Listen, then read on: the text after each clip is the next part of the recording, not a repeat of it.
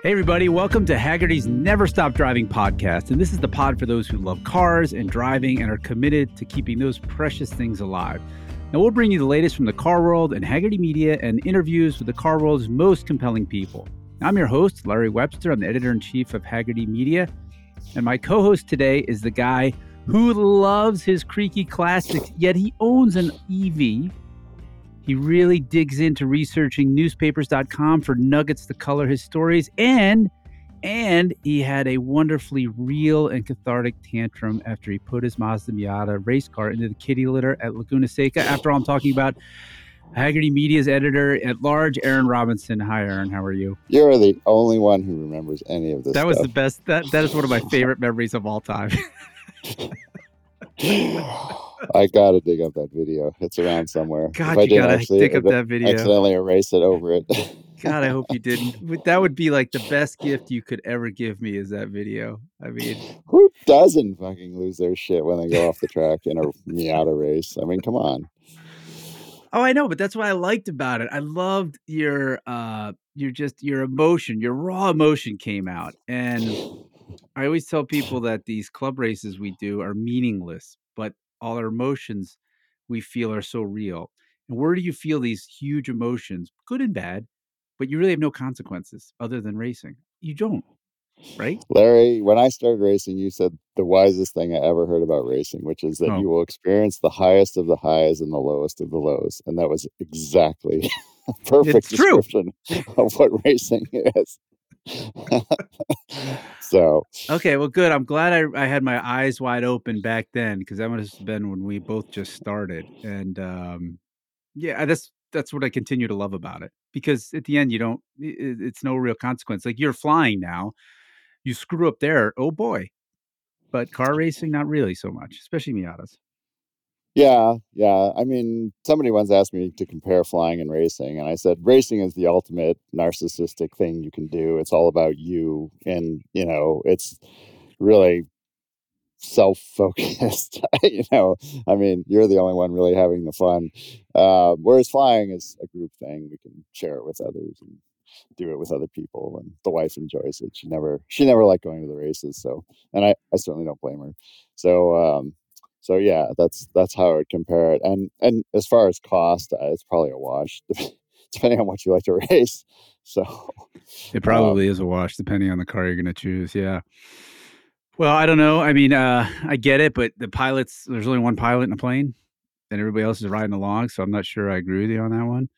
At least, I guess we get to debate that forever. Often there's more than one pilot, and then a good pilot kind of lets the person in the right seat take over. Hey, you want to fly it? Because the flying part of flying is actually the easiest part of the whole thing. I mean, just steering the plane you can learn that in 10 minutes. It's all the other crap you have to know, including landing. But, that said, it's fun. It's a great toy. We've had a good time with it.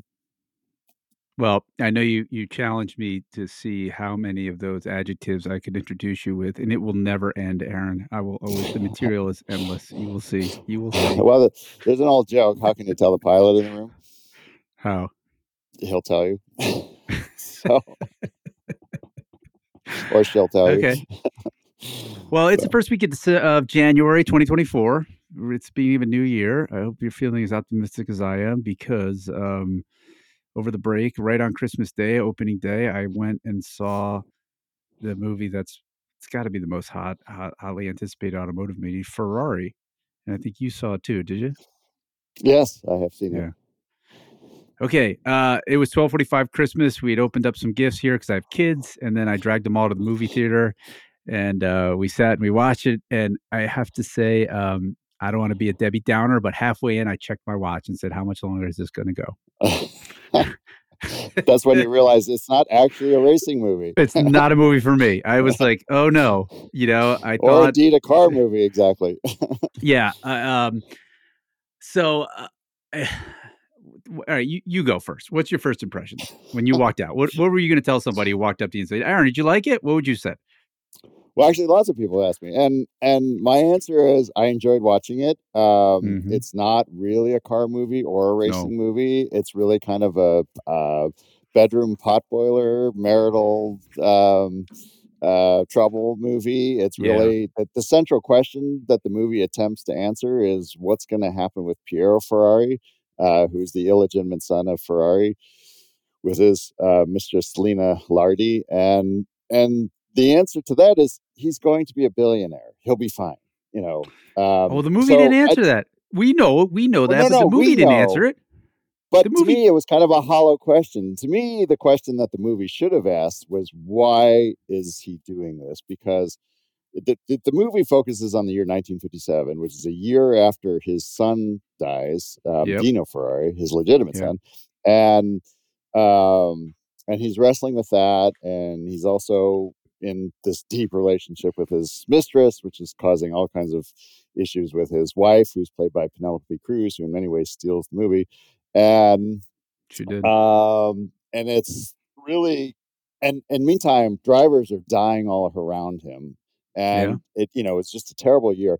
And the real central question to me of Enzo Ferrari is, why does he think this is worth the cost? What is the thing about No, what he's no, I don't. I doing? disagree. How could you can't answer that? It's like, why do we like cars? Who knows? Why do I like chocolate? You just do. Yeah, Like, but that's the question the movie should be exploring. I mean, okay, it's his marital problems and his mistress and everything is an interesting side story. But if you're really talking about him, the man, what drives this guy? Like, why is he doing this when what? it's Okay. obviously, I mean, the Vatican said, and this is actually quoted in the movie, they said that Enzo Ferrari is a modern day Saturn. He's eating his own children. I mean, at the time, I mean, as a result of the crash, he was brought up on murder charges. I mean, people were The manslaughter. protesting at Yeah, the yeah. factory. Yeah. So Well, the question is, why does he do this? And that's not a question that's at all answered in the film, I think. okay. I mean, you and I brought this along. This is the latest Ferrari biography. Luca Yeah. Del Monte, he was a former public relations guy for Ferrari. This thing is a monster. It's a phone book. It's almost 1,000 pages. And so any movie about Enzo is going to have to focus somewhere. And that I understood walking in the door. You're going to get some condensed version of Enzo because the story's so big. Um, but I'm with you. I walked out. I was like, gosh, I wish there was more cars. I wish there was more about the company, just because you and I know there's so many interesting characters that were in his orbit in that time. And yes, I Right. understand his personal life maelstrom, which is, if you think about, maybe the question should have been, how did he do it? Because he had chaos in his personal life, a mistress, illegitimate son, wife he's fighting with who owns a portion of the company, his mother, right? And then on top of it is, the engineers and drivers that he relied on to build this company, they were just as every bit as hothead and crazy as he was. So they're fighting and walking out the door every other year and coming back. And I mean, the drama, Well, it's and kind of I amazing. think it was a perfect candidate for one of those 10-episode miniseries. That would have We thought been the same. Yeah. great. I mean, unfortunately, they tried to cram it into a 2-hour movie, and Yeah. it's like I said, it's watchable. I enjoyed it. I'm glad I saw it. It's nowhere near as fun as Ford versus Ferrari, even though it's No. actually more accurate than Ford versus Ferrari. So, I'll say if you're going to the theater for a good time, this is not the movie to watch. I was listening to the NPR reviewer, and he said, "Well, I knew nothing about the subject, and so I'm sitting there in the theater, and I had no idea this crash was coming." And he said, "When the crash happened, I audibly gasped, because Oh, yeah, it's quite graphically depicted, it is. um, and I honestly I can't say whether it's better to know something about the subject before you go in, or if it's whether better to not know anything, because certain things are not explained, like what the Mille Miglia is and why it's so important to Ferrari and why it's such an important race. It's just Yeah. never mentioned. It's like, oh, we got to Yeah. go do the Mille Miglia to save the company. Well, okay, well, what's that? And so maybe it helps to know some stuff, but at the same time, you might actually enjoy it more if you don't know anything I think about that's the subject. accurate. I mean, I walked out and I looked at my wife. I said, "Yep, this was a movie made for film critics, right? It's about a Yeah. guy's relationship with his mistress and his wife, and the maelstrom and how he's working and blah blah blah."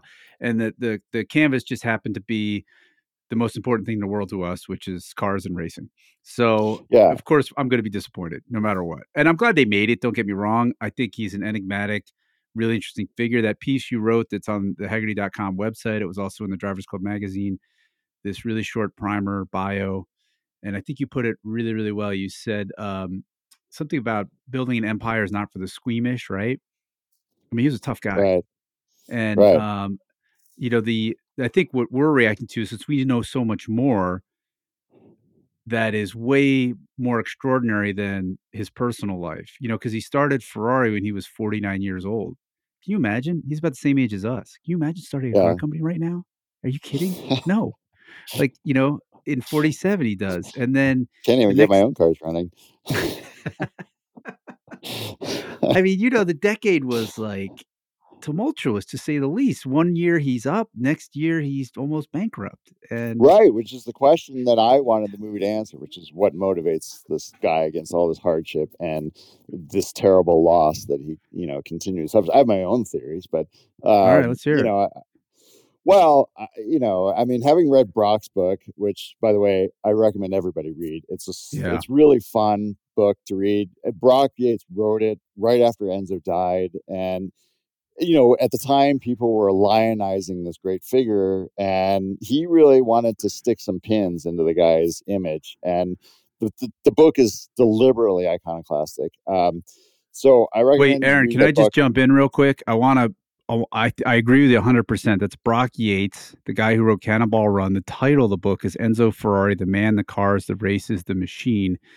And he published it in 1991, a few years after Enzo died in 88. And the reason I know all this, I read it too 25 years ago, but I just listened to the audio version after the movie because I was like, I should go back and find out. And I mean, his writing style translates really well to audio because Brock was he's not like a literature writer, but he was a journeyman kind of journalist who had a breezy style that works really, really. He doesn't bog down in the details, even though the details are there.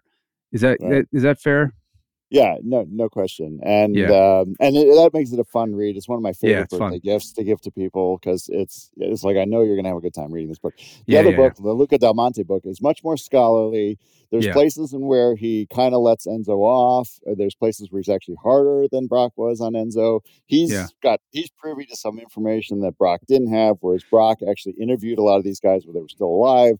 yeah. So it's interesting to compare and contrast the two books together. It's a lot of reading, I grant you, especially about Enzo Ferrari. But if you really want a good character image of the man, both books really paint it quite well together. So my theory as to why he did what he did was because he was kind of an Italian nationalist. I mean, he believed that in order to pull Italy out of the wreckage of World War II, and people don't realize how destroyed the country was and Yeah, how poor everyone was. And, right. I mean, Americans, when they had dinner in, 1950, would say, oh, you kids, you got to eat all your food because there's kids starving in Italy. And it was true. I mean, Mm. Italy was really brought to its knees. And Enzo felt that it was his job, as well as the job of all the other, smart, enterprising, entrepreneurial people in Italy, to raise the country up to its previous stature in the Mm. world. And he felt that racing was the noblest, cause, since we Ah, don't have, war had proven to be a dead end. That racing really was, and racing, I mean, remember, he was racing the Nazis in the 30s, running Alfa Romeo's team, yeah, and it was very much a nationalistic effort. Everything was politicized, and he had this very 19th century view of the world, which, this kind of 19th century view of manliness and what really was a noble cause. He used to call his favorite driver was Tazio Nuvolari, who took this old, at the time, 1935, these old Alphas, they outdated, and beat the Nazis with them. And the term in Italy that they used for the guys like him were Garibaldinos. They were true sons of Garibaldi, the great unifier of Italy in the 19th century. And Enzo spent his whole life looking for another Garibaldino, like Tazio Nuvolari. And there was this great, yeah. I think, patriotic um, impulse by I hear you. Enzo to, I mean, after all, this was the seat of Rome. I mean, Can I Italy had this offer a big. counter opinion? Sure, of course. I mean, it's a good one. And I get it. I think he just loved it. And that was his passion because I think it was just, because you know the story. He went to Fiat to work at the race team before 1920 and was rebuffed. And that threat of revenge, a lot of people speak to, like when he finally got Fiat to invest in the company in the late 60s, that was his ultimate revenge. But I think he was really driven by just passion for racing and automobiles. And there was certainly nationalism involved, but this is just what he knew and he loved. And it was his sole, desire, because he had a good company building machine tools during World War II, right? He was copying the German machine tools and the lathes, and that was doing really well. But as soon as that war was over, he's like, I know racing's going to pick up. I'm getting back into it. And then because he was so passionate about his cars winning, he wasn't tied to just hiring Italian drivers. And a lot of times, especially in the 50s, he had non-Italian drivers, even American, Phil Hill. So there's some meeting there, that was really his passion. And he also had the nationalism there that was pretty big after World War II. But I still think this was it's kind of like us, just love it. He's going to indulge in it 24/7. Well, I would say if he loved it, he had a very odd sort of love for it because he famously never went to the Never went to races. races, yeah. The car building side of his business, the road car business, he Mm-hmm. didn't care at all about. Yeah. He took, these rich dandies and posers would come, scraping to his doorstep, throwing money at him for his cars, and he hated them, and he took their money and Yep. he sold them these cars with live axles and leaf springs and drum brakes. Okay, they were beautiful and they're very valuable now, but and he took that money when he did what he thought was noble, which was going racing. And I think I don't, I mean, when Ford was negotiating with Ferrari to buy the company, the price of the car building business was ridiculously low. It was much less than what he ended up selling it to Fiat for. It was like $2 million for the entire operation, because he didn't care at all about it. He only cared about the racing. And so I, you know, did he love it?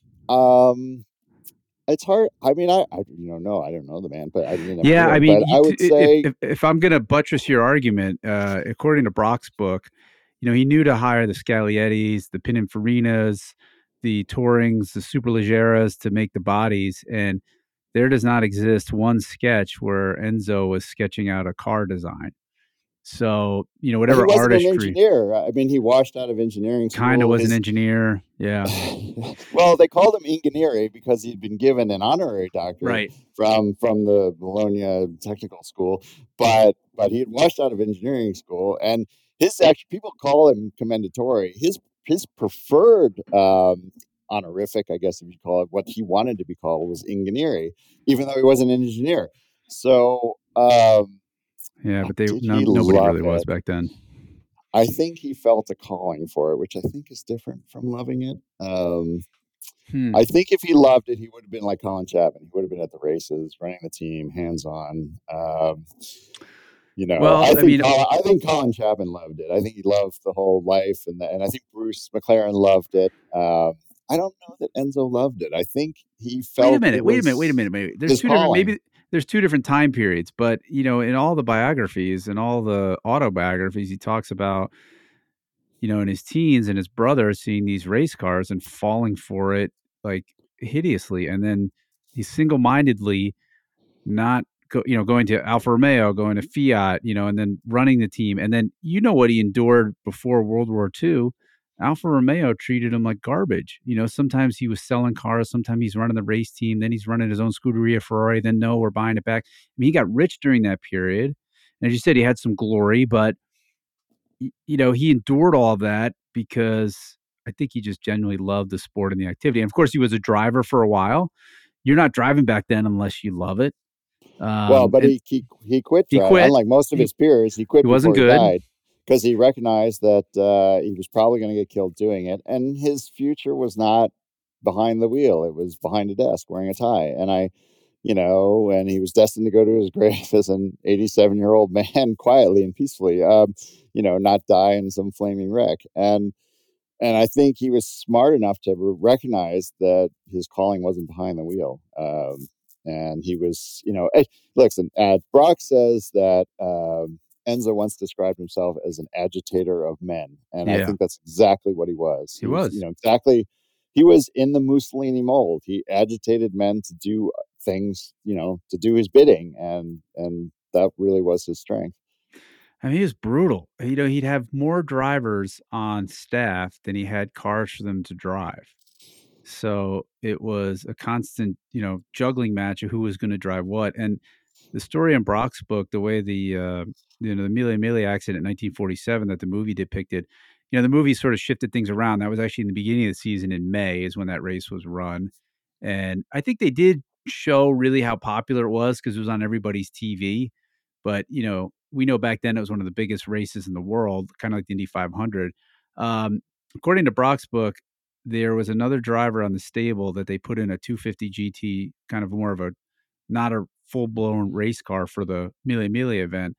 And uh, Enzo went up to the Portago and said, "Yeah, he's going to beat you anyway, but I figured, I'd give you as much chance as I could," and just insulted him at that last stop. But And that's the way he turned the screws, on his yeah, drivers. He would play these, horrific mind games, and try and extract the best, performance out of them. I mean, Portago was one of these. Portago was the son of a Spanish count yeah, and it's noble. a Yeah, British heiress, and kind of live the life of a playboy, and his co-driver, who's not really introduced in the movie, was a bobsledder or a luger, I can't remember, but and he was just kind of one of Portago's hangers on, and the other he was a guys, vet. He was a World War II vet, so he was sort of like just not going to go back into real life, just sort of traipsing around right, Europe. Yeah, right, who could he's blame kind of him? like a beatnik, really, Yeah, and I so mean, he's just kind of hanging on to yeah, Portago's coattails, and so he was exactly the kind of person that Enzo distrusted and Portago. disliked. I mean, Yeah, Enzo's favorite drivers were the guys that came up from their bootstraps. Like Surtees had been a motorcycle racer, came from nothing. Gilles Villeneuve had been a snowmobile racer and came from nothing. I mean, Fangio. oh yeah, those were the guys. Well, actually, he actually had a really bad relationship with Fangio. Well, he did with Surtees. He eventually has a bad relationship with all of them. Wow, that's true. That is Yeah, true. Um, but he really distrusted guys like Portago. But Portago could drive, but he was famously kind of hard on his cars, and one of the theories as to why the tires blew was because he had been chewing away at them, driving in his usual ham-fisted style. He was fast, but again, he was hard on his car. Unlike Phil Hill, who famously could drive an entire 24-hour Le Mans and the car would be perfect at the end of yeah. it. Portago was really hard on his cars, and so that dynamic that he had with his drivers was he really did have favorites, and he played these mind games with them to try and He was extract the best brutal. performance. Yeah, in my one of my problems with the movie is the way it's structured. Actually, the crash comes right at the end, which I think they should have done the crash towards the beginning, and then the story they could have played out the entire story that they had in the movie, but it should have been after the crash. As you say, it occurred in May, kind of at the beginning of the racing season, and what the fallout. I mean, again, the court case stretched on until 4 1961. years. Yeah. Yeah, I mean, he was called into court, and he's on the stand, and he bursts into tears finally under questioning. He says, "I don't know why he crashed. No, the engineers tell me the tire blew, but I don't know why."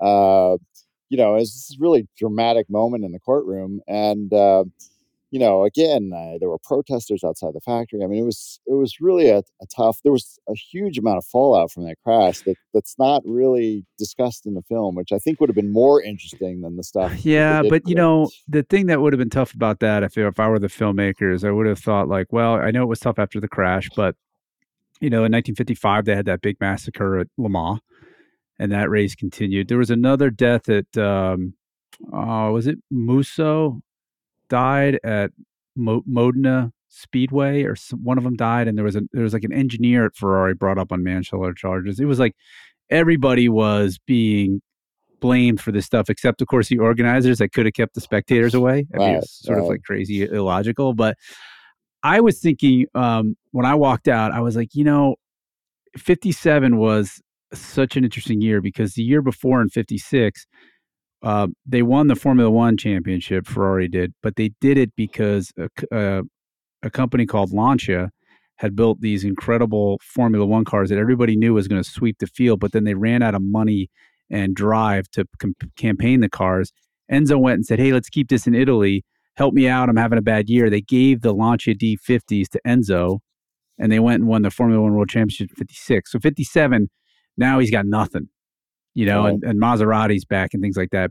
And that was the start of really a big trough for Ferrari that they didn't dig out of. I thought what would have been fun is to see that trough, and then the success was obviously the I think it was 61, the 156 F1 car, the beautiful shark nose thing Right. that Phil Hill won the world The Dino, championship with the Dino V6, with it was the Dino first, V6. yeah, thing Technically, to they said carry designed by Dino's his name. son. I just thought that would have been like, oh wow, you could have seen the behind the scenes, because I mean, what shocked me, like 47, he has a guy named Colombo design a V12, and then Colombo goes back to Alfa Romeo. He brings in is it Lampretti to pick up the drawings. Lampretti says, "Oh, this is junk." He starts fresh with another V12. Oh, but they keep this V12, and then Lampretti's out. Colombo's back, and then another guy back. Oh, Yano's back. He's the brilliant guy. Yano's here. Yano, yeah, Yano's here in 54. I mean, to me, like there was so much intrigue, and in the 50s, that intrigue was sort of working in his favor. And then in the 60s, after that 156, is when all of it came home to roost and the company became so dysfunctional it almost collapsed. Right. I Yeah. just think there's so much there. And you're right. But now Yeah. we're back to a 10-part Netflix series. Let's produce it, Aaron. You and I will write it. Well, I mean, and that's the thing. If they'd done this 10-part miniseries, we would all get what we wanted. You could get the bedroom story with the wife and the mistress, and we would get all the racing and the fun stuff. So, oh well, hopefully, maybe someday. I mean, I totally bought Adam Driver's Enzo Ferrari. I did too. I thought he did a great job. I thought Patrick Dempsey looked exactly like Piero Taruffi and was kind of wasted. I would have liked to have seen more time on screen with him. We know that the Mille Miglia was a time trial, so the cars didn't race next to each other. They sort of either passed each other. So that was a total Hollywood fake. Right. The thing that bothered me, and I don't know, you might know better, like the V12s I've heard from that period didn't sound like that. The engine sounds they had, I was like, God, that sounds too close to a V8 to me. Did you feel like it was pretty legit? Because the one thing they really needed to get right was that engine sound. What did you think? Honestly, I don't remember noticing one way or the other. Oh, okay. So then it wasn't a foul. Good. I mean, they had a bunch of cars with, I think, V8s. They built a bunch of cars for the movie because obviously these cars are invaluable and they can't be actually filmed and raced and everything. So they built a bunch of cars for the film, for the live action sequences. Right. I mean, let's face it, nobody has filmed a good live action racing sequence in a very long time. I mean, personally, I think that the secret of doing it died with John Frankenheimer in 2002. He directed, Grand Prix back in 1966. There just hasn't really been a great, and I'm sure people will argue, but I don't think there's been a great racing film since then. And the development of CGI has only made it worse. Because all these directors are like, reality plus 10%, but then when we watch the racing, it's like reality plus 3,000%. Yeah. It's like, it just doesn't. Boom! It all of a sudden flips. Wait, what? Right. Was there a hydraulic jack under that thing? What do you mean? Yeah. I mean, I think Ford versus Ferrari wasn't bad. That the live action sequences in Ford versus Ferrari are actually pretty well filmed. Look, there's some tropes where the guy looks over and the guy's sliding. Oh, he's going to step on the accelerator more. He's going down the Mulsanne. He's I was only doing 50% throttle. I'll give it 100% now that I see I'm being passed. And they lock eyes on the. Talladega Nights was pretty good. so shake and bake, Aaron. It was eminently watchable. I love that movie. I mean, there just really hasn't been good, racing. Even the Niki Lauda, James Hunt film. The racing sequences I don't think were particularly well filmed, in my opinion. Everything that was most interesting about that movie happened off the track. So we're still waiting. We're still waiting for the great racing movie, Yeah, I mean, it brings to mind, there's a couple of my favorite, I was thinking that we should tell people about, if you really want to know more, there's a really terrific documentary about this period called Ferrari Race to Immortality. And I don't know if you've had a chance to see it. It's fantastic. I mean, it has so much like footage from the time, and it talks about this traveling circus of these Grand Prix drivers and what a romantic time it was, even though they're dying left and right. And I Well, thought back really then it captured. was so much more of a carny show than it is today. I mean, Yeah, there was really kind of, these guys drove around in their own cars and I mean, it's not like jets today. They're flying around in jets and helicopters. Back then they drove from venue to venue and yeah. stay in these little hotels and they all lived together. And, the cars would show up on these trucks that, were otherwise would be hauling garbage. And, so, it It was was a it was much more of a carny show, like a low rent thing back then than it is today. Yeah, I mean, when you're speaking about the how hard it is to film racing so that somebody who's done it feels like it's accurate. It brings to mind the sort of quixotic quest of Steve McQueen, right? And that's really what he was trying to do with that movie Le Mans. And he almost killed a guy in the process. The guy lost his leg. He ground through so many writers and directors. He ruined careers trying to do it. And did he Including his get it own. right? What? Including his Including his own? own. Yeah, he Yeah. completely lost. Well, it's He only ruined his racing career. He said after he made that film that he lost all interest in racing. It's just Yeah, but destroyed even it he in didn't him. really capture it. He got pretty close and, but maybe it's just not something you can capture. I don't know. That Well, was for a lot of people, that is their favorite racing movie, and it's partly to it's do with the terrible. time period and the cars. Oh, It's fun if you're a car person. It's fun to watch. I I'm not mean, sure about that. the racing sequences are amazing. It's all live action, Yeah, and they are destroying cars left and right, and they actually shot around the actual race in 1970. So, there's just no story. I mean, that's it's like it's about 12 lines horrendous. of dialogue in the whole movie, and there's really no story. So for some people that's enough. It's more of a documentary really than it is a feature film or a dramatic film. So Well, if you haven't done, I bet you have, but maybe any listeners out there, the movie you really need to watch is The Man in Le Mans. And that's the documentary of the making of Le Mans with McQueen. Did you have a chance to see that? no, I didn't even know there was a movie. I've got the book, A French Kiss with Death, which is I'll all about send the you the making of it. documentary. It has this part in it because, McQueen had done Bullet and it was so commercially successful. He had carte blanche to do whatever he wanted. The studios are just going to throw him money. And he starts solar production. He wants to make Le Mans. And almost immediately June after that races, and he's got the house south of France rented out for 3 weeks. That they're bleeding money, and the reports are we have no story. So they start sending in the heavy hitter, the writers, and they sent in the writer who wrote I think Bullet, really accomplished guy and made a ton of money. And they're going over the script. Of course, there is no script. They're filming like crazy. They have no script, and it's this great scene where the writer is trying to make sense of McQueen's thing, and the scene starts with McQueen comes into a room. His romantic interest is in the room, and McQueen's in all his racing gear, and the woman says, "Hi," and that's all we have. And the writer goes, "Okay, Steve." He walks in the room. His love interest says, "Hi." Now he has to say something back. What's he going to say? And there's this long pause. Steve McQueen goes, "Not necessarily." That's it. What's the That movie's brilliant. I mean, we'll put the link in the show notes. I mean, it was so fascinating what they went through and what men will go through, and he did. He just ruined careers, and he was untouchable, and nobody could pull him aside and punch him in the face and say, "Dude, enough. Let's get a movie out of this." So, yeah, it did ruin his career. What's your wait? Okay, I just named Talladega Nights, not really a racing film, but kinda, and really fantastic movie. I actually have neighbors who've never seen it. I'm disgusted by that. I mean, that's a really good movie. What are some of your other favorites? Favorite racing movie or car Yeah, movie? racing movies.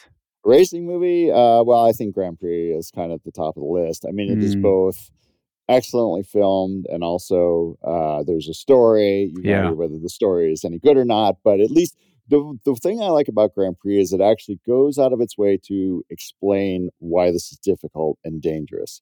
I mean, there's What the year are sequence we? at the Wait. Could you just back up, explain to everybody what year this movie is, who's in it? Give us a little background. People don't know. So this movie came out in 1966. It was just directed by John Frankenheimer. It stars James Garner. James Garner Hmm. and Eva Marie Saint and Yves Montand as the Ferrari driver, Hmm. and it's an entire Formula One season, and all the drama that happens both on the track and off the track, and with the manufacturers and with their love interests, and Hmm. it's really, to me, I think, the best portrait of Yeah. what racing was like back then. And I've met Frankenheimer years ago, actually at Brock Yates's house, and he told us these great stories about how they filmed the movie and everything, and so it has a very special place in my heart. I really do think it's the best racing movie that's ever been made. As far as all encompassing, both drama and racing, and Yeah. I mean, explaining the sport. And one thing that uh, wasn't done in Rush, that it's clear that the director, Opie, made Apollo 13. Ron Howard. Ron Howard, thank you. One thing that Ron Howard didn't care about was the racing. Didn't explain why this was a difficult sport. It might as well be two guys at war in a foxhole, Oh, right? yeah. I don't know Every if I time agree they with go that. on the every time they go out on track, they could die. Same thing in a war. Every time you get out of the foxhole, you might get shot. I mean, it could have been two buddies in a foxhole, but they happen to be racing in a Formula One circuit, and he doesn't really explain the sport to me. And Well, I let's thought that's one thing go Garner back to does, or Grand Prix that for a second, because I think you're onto something there. And meaning, like, James Garner plays like a driver who had some success, but is sort of aging out of the career, right? right, And he's trying to make sure he keeps a ride, and that's like, not only does he have this stress of driving, he has the stress of keeping his job. And then what I loved about that movie, correct me if I'm wrong here, there is a Japanese company that shows up with a new car, and that's always a dice roll. Is the car going to be any good? And the driver has right. to decide, if I don't have the right horse, I'm not going to win, and then my career is over. Or is this the lifeline I need? And the movie has a good bit of that, if memory serves, right? Yeah, there's Yeah. this Japanese firm called Yamura, which is supposed to be Honda. And Honda, right? Yeah. Frankenheimer actually approached Honda, but they were not interested in playing. Honda at the time was very active in Grand Prix racing, Yeah. but they were not interested in playing along. So he created this fake company, Yamura. And, you know, Frankenheimer just does a better job of reaching the non-racing audience with a movie that still reaches the racing audience. I Yeah. mean, at this, they said, how did they make Top Gear? And they were interviewing the guy who created Top Gear, and they said, well, how'd you make Top Gear successful? And he says, well, we knew we had the car guys. We had to get their moms and their girlfriends. That was how you make a successful show. That is. And to Yeah, you got to me, get us. now, Yeah. you can argue about whether the story's any good in Grand Prix, but it does actually make an effort to reach outside the hardcore, car loving group and reach other audiences. And to me, that's a noble effort. Whereas if you take Rush, they're really not interested in the racing at all. I mean, it's cool for us because we like to see those cars running on the track, but they don't really talk about the race. He's more interested in the two guys and their relationship. And so, to me, Grand Prix is just the best fusion of those two. And then at the far extreme is Le Mans, which is all about the racing and has no It's story terrible. whatsoever. So I can't. I don't it's know if I it's can recommend anybody watch Le Mans. Yeah, I actually, Aaron, I don't know oh, if come they're. on. I think Yeah, really, you don't want to watch a film, on the screen of a Porsche 917 going 200 miles an hour down the maybe Mulsanne I could. Straight, No, really? maybe I just That remember the doesn't first get time you? I felt like the dumbest hick in the woods the first time I watched Le Mans 30 years ago. I was like, I don't get it. What's the point of this? Like, I wasn't aware enough to be like, God, this is no story. I just thought I missed it. I'm like, what did I miss? No, it's really, there's nothing there to miss. Okay. What Well, about when I was that age, I was like, 917 is going down the Mulsanne. You got me. I'm done. I'm in. That's all it took. I didn't care yeah, about the maybe I story. should be a little more open minded, but I think there's so many terrific documentaries out there. And the one I just mentioned about the making of Le Mans was really it's a really good primer on racing. It's a very good human interest story. I'm always surprised these don't do better. The Ferrari one that I just mentioned. Did you ever see Dust to Glory, the one about the Baja 1000? Oh, yeah. Fantastic movie. Yeah. Made by the Um, guy who did On Any Sunday. I mean, the the that was terrific. Bruce McLaren documentary is The Bruce excellent. McLaren one, yeah. So Strongly the recommend that documentaries one. seem to me where it's at because, just like we were talking about with Enzo, the facts of his life are so freaking fascinating. Like, what you need to do is just really present them in a orderly and clear way and just get the hell out of the way because it's already unbelievable, right? Oh, I he think is doesn't the agree. No, no, because I think the filmmaker's job is to answer the central questions. And to me, the central question of Enzo is, again, why is he doing this? And the film doesn't answer that. And We'll have to if you agree to watch disagree on that. if you watch the Bruce McLaren movie, or if you watch Senna, there's this attempt to Oh, unravel the Senna's a good one. character and why are they doing this crazy, insane sport? And I think that was a failure on the I part of I I do not Ferrari. think that's an answerable question, Aaron. That doesn't stop people from trying to answer it, though, and answer it in an entertaining way. I mean, like, again, I have my own theories. Perhaps, I'm sure Brock had his theories.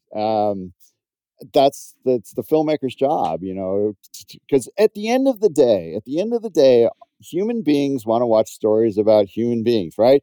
I mean, yeah, we all love cars, but it's the human story that grabs us all. For sure. It's not the cars. And so the questions of the movie should be about, and something that Steve McQueen missed in Le Mans, is that the central character should be the person, and what drives that person, and what are the struggles that they have.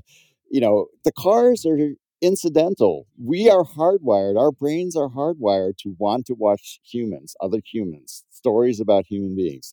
That's just the way we are. And even with the stories about animals, we anthropomorphize it and see human qualities in animals. And so, again, you can't just make a movie about cars. You gotta have a story that discusses human frailty, human problems, human Okay, ambition. I totally agree, but I think you can layer in a lot more cars.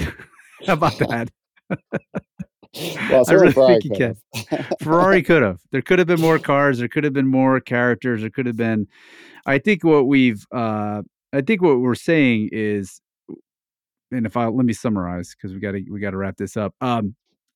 We're grateful that all those talented people put their energy into Enzo Ferrari, and there's aspects to see him on screen as a living, breathing person that I really enjoyed that part of it. I love Totally seeing watchable. Italy in the Everybody should see 50s, it. Yes. like Italy's in the 50s, like holy smokes, what are we doing? What am I doing here in Michigan in January? Why am I here? This is stupid. What how dumb am I? I should be in Italy. And In the so 1950s. well, yeah, whatever. I mean, it's like the dreamiest place on earth. They must put some filter on the whole thing. It's like all light after 4 p.m. I mean, it's gorgeous. The I think for the car people, it missed, like you said, what Top Gear had to do is really get the car people first, and then their moms and their dads and their aunts and uncles. I don't think this movie got the car people. Um, would you say that's fair? Yeah, I would Yeah, say that's fair. I, yeah. I don't think that was they It were wasn't their they weren't intent. that in, yeah, was they weren't that interested in that subject. Right. But we think for our listeners, there's so much other Ferrari stuff out there. We've just mentioned a couple of books. I think, who has time to read anymore? We get it. But that audiobook of Brock's book it's really a terrific thing. I had a 9-hour car ride. It flew by. And usually I don't listen to audiobooks, but, Yates has done such a good job of that. Where was I going with this? I kind of lost my train of thought, but I was thinking more along the lines like somebody still needs to tell the Ferrari story in a more complete visual cinematic way. And Yeah, I mean, this Ferrari movie was in the works for decades. Like, I think they optioned the book in like the early 2000s. So Brock was still yeah. alive. Lots of rumored leads for that Yeah, role. just seemed to be Um, drilling forever, right? It wasn't Christian Bale was supposed to play the main character at some right. point. I think Adam Driver did a really good job, but Yeah, I so do too. I wonder who is going to that needs to happen. I mean, Aaron, that should be our retirement project. You and we should do that. We'll start writing the screenplay. What do you think? You want to do that? How to make a small fortune. Well, it'll be Start with really a big fun. fortune and attempt to make a film. You can't take it with you. That's the way to go out. I mean, look how long it took these guys to get this thing in production, and they all work in the business. Yeah, it is an issue. Go talk to McKeel. He's got money. Yeah, I'll have a little chat with McKeel, see what he can do. So thank you for that talk. Next, we're going to listen to my interview with my buddy Tom Nardone. He's just an interesting guy. There's a little bit of Enzo in him in that he started as a car person, went as an engineer in the car business, and then he started starting his own companies, and he became really successful at that. So he tells us a little bit about how the automotive industry works, what it means to be an entrepreneur, how hard the grind is, and how he sort of comes up with a bunch of ideas, and then he's got a system where he decides which is the right one to pursue. So I hope everybody enjoys that.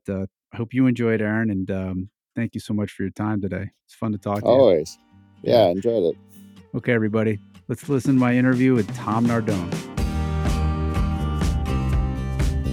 Well, today we have the pleasure of speaking with Tom Nardone. He is what I call an engineer turned entrepreneur, if I said that right. Mr. Nardone started his first business, and I knew him way back when. He was still working at Ford. Back then, the internet, it's hard to imagine, was new, and Tom recognized the power of the anonymity that the internet provided. Now, I remember you saying people would probably use it to buy products they were embarrassed to buy in person, and this was where the fun started. Because you built your own website, and then when the orders came in, you're not embarrassed at all. And you'd go to the store and you'd buy the condoms and the tampons and the hair growing gels, and you'd mail them out. And, that business grew fast, and then you left Ford. And that was over 20 years ago. And in that time, Nardone started over half a dozen companies. You've written books, you started charities, and you even did a TED Talk where you said this phrase that's really near and dear to me. It is, and I'm going to quote here, doing something is better than doing nothing, which is what I love that thing. And you, to Nardone, like me, followed his automotive industry to a job in the automotive industry and then very successfully pivoted from it.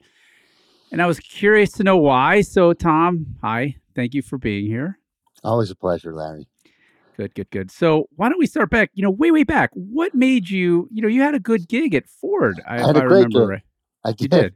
When you're an engineer, right? You race motorcycles. You love cars, correct? Yeah. We raced go-karts together, you and I. All right, we did. Larry Webster punted me off a turn once. I feel still so guilty about that, Tom. You did not. You don't even remember it. I totally do. Well, tell us, what was it about Ford? What did you reckon? Tell us what you were doing. What gave you the gumption to start something new? What were the signs about the industry that made you think it's something different? Oh, well, first of all, I want to let everyone know I loved working at Ford. I worked like my whole college career, and after I got out of college, I didn't get hired there, and I got my master's degree just so that they would hire me. Just at Ford? Not GM. I would have taken any of them, but I really wanted to work at Ford. Yeah. And when I was in college, I interviewed with Chrysler. At the time, Chrysler, Stellantis or whatever, but it was Chrysler back then.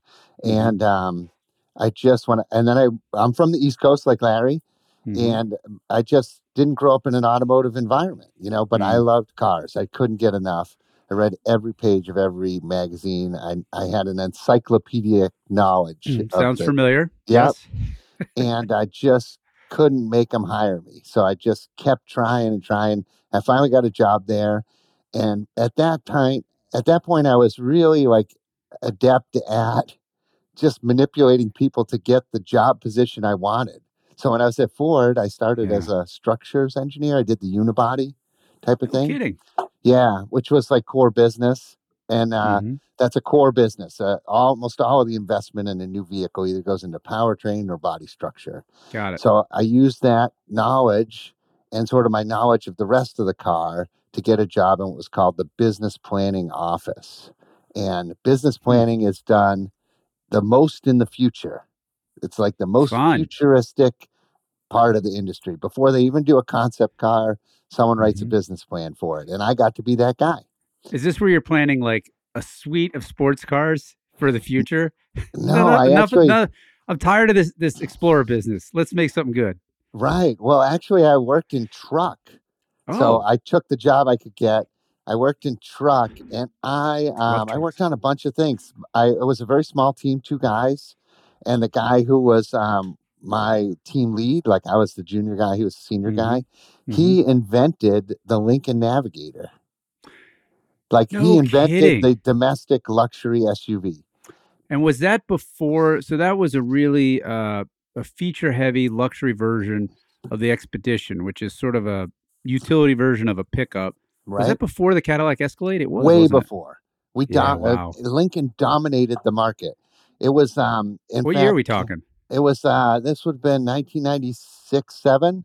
Wow. And they introduced it, I believe it was a 98 model year, might have been a 97. And Cadillac for like a year and a half scrambled to put together like a warmed over Yukon that they called the first Escalade. It was it was barely anything in it. It was whatever they could get into it, a new grill and some stitching on the seats. And meanwhile, Lincoln had this power folding third seat and all this other jibber jabber, you know. So if you're a car company, you have a base product that costs you $50,000. If you could add in $2,000 worth of features, but charge $20,000 more, which is really what works with these luxury SUVs, right? It's gold.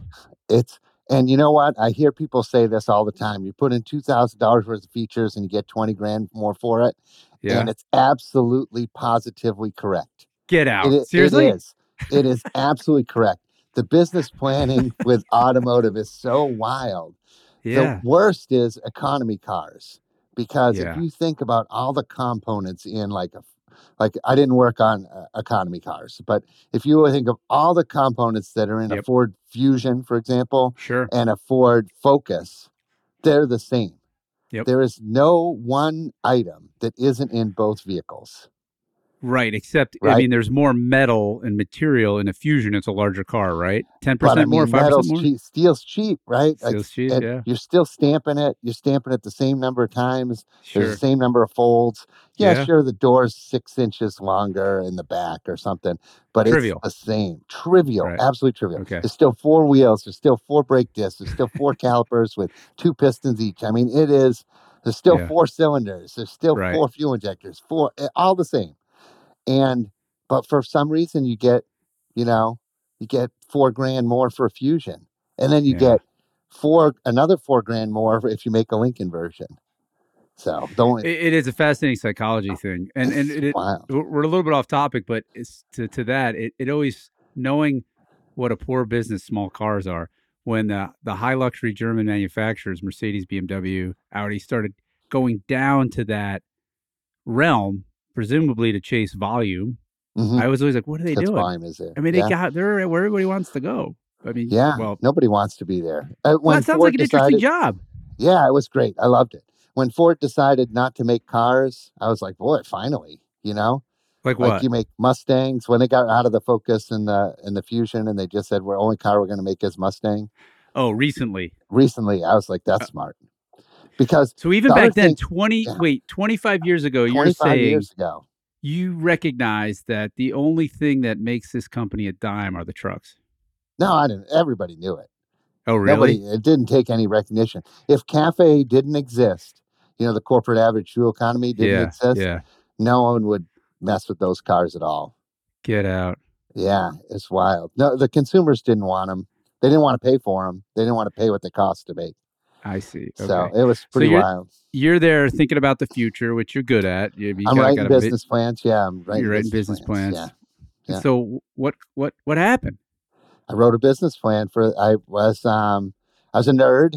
I still am, and applies to both of us. Yes. Yeah, and even nerdier friend of mine. His name's Alan Skenazy.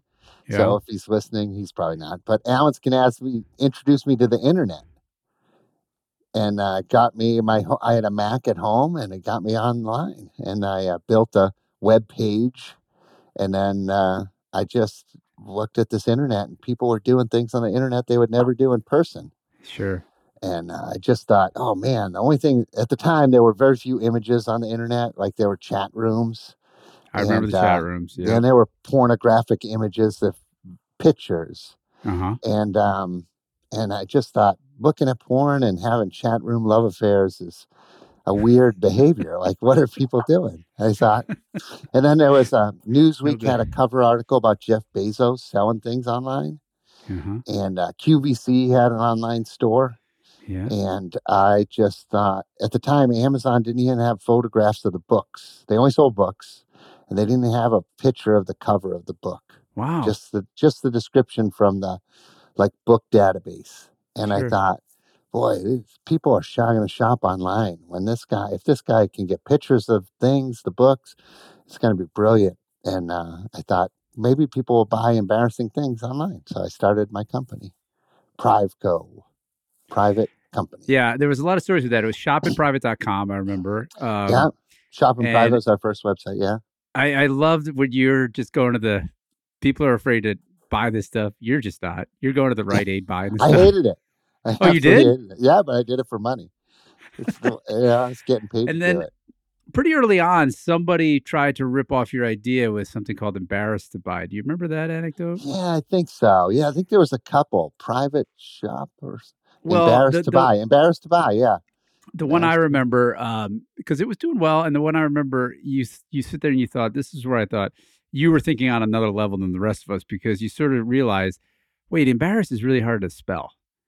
And you went, and before this was regular, you registered all the misspellings. I did. And I remember this is an old story. this is an old story. It's one of my I favorites. haven't heard this story in 20 years. Yeah.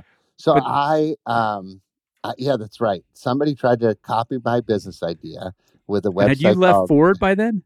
Yeah, I had left Ford. Yeah. Okay. I think. How long? Wait. that- Can we back up? How long Yeah. after shoppingprivate.com went live till you quit Ford? Okay. Shoppingprivate.com went live on October 1st, 1998. Wow. I took a week off of work, 2 weeks off, and get that. You'll like this. This is a time capsule item. At the time, computers connected to everything with a modem, but modems could be used as fax machines as well. Oh. So I got a list of all the fax numbers of every college newspaper in the country. I bought a list, and I programmed my Mac to send them all a press release. Next level. And it took like 36 hours of just dialing.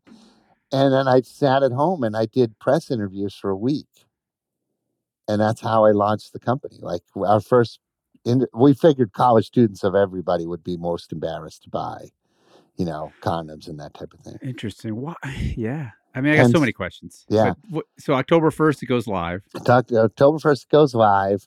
By Valentine's Day, we were written up in In Style magazine, which was like a ladies' magazine. National magazine. And I had been written up in the Wall Street Journal as well. And amazing. We did. I think in February I did like $15,000 in sales. That would have been 99, February 99. Yeah, February 99. Yep. So we were 4 months old, and so with 15,000 in sales, I was making like $4 or $5 grand in gross profit, and I was like, oh boy, like this is growing really fast, and I can make money. So I put in my notice, and I left Ford on March 1st. 4 months later. Mm-hmm. Yeah. Oh, wow. Yeah. They had me work. My boss was like, if you quit February 27th, if you leave March 1st, you'll get another month's free insurance. That would be important. So they planned my, they planned my going away lunch. Holy and I thought, cow. Everyone was like, oh, it seems so risky. And I was like, it's not risky. My guys at Ford would hire me back in a minute. Oh, I see. You felt like you could get back in, but they had started doing layoffs. They were so proud of me. Like, Tom's supposed to write business plans, and he wrote a business plan, and it works. He wrote it for himself. Yeah. You want to hear about I think the most sensational thing I've ever done is my last day of work at Ford. Did I ever tell you this story? No. Oh, well, if we're telling stories today, do I have your permission, Larry? Whatever it is. Okay. Do you know that General Motors bought Hummer? Yes. Yeah. Well, before GM bought Hummer, AM General had kind of gone out of business, the Hummer business, and a guy named Ira Rennert bought the business. So AM General was a standalone company supplying the Hummer to the American military, right? Yep. And it went under. And a guy out of New York bought the company, and for $130 million, which $130 million would pay like Ford Motor Company to like freshen a vehicle, like put new headlights and bumpers on it. It's nothing. Yep. No money. Okay. So at the time, we realized Ford did not have any rugged SUV in the showroom. No Bronco, no nothing. Right? Yeah. Right. Okay. So like we had Expedition, and we were going to come out with the Excursion, and we had the Explorer, which was getting softer. We had nothing rugged. So I wrote the business plan. We should buy AM General from this guy who paid $130 million for it. We should stick a Ford Power Stroke diesel in it and stick them on every showroom in America. Why? And people would come in to see it, thinking they want one. They'd test drive it, and then they'd buy an Expedition. So this was more a marketing tool than a product. Like every supercar ever made. Like the Viper in the showroom is what like the GT, like the Ford GT or whatever you got. It's just showroom magnet. So is that really works, the showroom magnet? So you almost business works. Yeah. Why did it get shot down then? Okay, so we put together a $300 million budget, 200 to buy the company and go down there. And AM General had an office in Detroit, and the president of AM General at the time was a former body engineer. His name was Jim Armour. So he loved me. Like we went to lunch once and we hit it off, and he saw me as the key to the dollar signs. So he gave me his Hummer H1 it was just called a Hummer at the time, to drive around. I drove it around an entire Christmas holiday, and I loved it. And it was just a blast. And we went down to we were in negotiations with AM General about the buy. And my last day of work, we flew the Ford private jet down to AM General to meet with Jim Armour and his team. Wow. And we were going to present our offer. I think initial offer was like 190 million or something. It was all these VPs. I was the juniorest person there. And we went down there and we were ready to present our offer. And Jim Armour says, guys, this offer better be really strong because the boys in white shirts were down here last week. That means General Motors. Because they had, at the time, they were required to wear white dress shirts. We were not. So white shirts meant GM. And so basically, we said, well, our number was like going to be this. And he was like, oh, no, like the GM number is way higher. So we're like, all right, guess we're not buying it. So then they took us to Hummer driving school. And we drove, they had an obstacle course down there that you could drive all the things a Hummer could do. They had a 50-inch deep or 30-inch deep stream, and you could go through it, and the water would flood up over to the seats. And then they had a Jersey barrier you could drive over. It was nuts. Yeah, it was pretty amazing. So that was my day at work. And then we got in the Ford private jet. My boss's boss announced that it was my last day, that I had started a company. Apparently, there's a fridge in the Ford private jet that has beers in it. They opened up the thing. We all drank a toast, and we flew home. And we landed in the Ford hangar, and I drove home from work on my last day. It's crazy. It's crazy. Also, I'm thinking, were you like, what am I doing? I'm not even 40, and I'm already on the corporate. I wasn't even 30. I was 28. See what I mean? Like you were going places. I was having a good time. I just would say, it was just a thing. So since then, that's a great origin story. How many companies have you started and built? There's one company. It's always been the one company, Priveco. It wasn't always called Priveco. It was called Isdera Corporation because I wanted to make enough money to buy an Isdera. Was that a Maserati? No, it's a German mid-engine car. A guy would take a Mercedes. The Mercedes. V12. Yes. One of those just sold last summer for a couple $1 million. Yeah. Okay. Yeah, it's a pretty cool car. So I guess I failed because I wasn't the guy who bought it. Well, okay. But we're going to jump around because that story is so interesting because you actually daily drove a Hummer for a while, which I was like, where does this Hummer thing come from? What was that like? So this is what it was. You've always had a love for Hummer since that time? No, I had no love for Hummer. Since I almost bought the company, since I was involved in buying the company. And what really did it for me was going to the Hummer driving school. Sure. Yeah, it was just like, oh, this thing is crazy, crazy capable. Ridiculous vehicle. Absolutely ridiculous. But I did own one for 5 years. The problem with owning a Hummer or Humvee is you can't get anyone to work on it. So you have to do everything yourself. Because the lifts don't fit it, all that stuff, right? Nobody will touch it. I couldn't get anyone to touch it? Align it. I couldn't get anyone to do an alignment on it. Why? Because it's too big for the equipment? I went to the truck of every alignment shop. I was like, go to this truck place where they do alignments on dump trucks. Sure. And they wouldn't touch it. They're like, no, we're not working. We don't work on that stuff.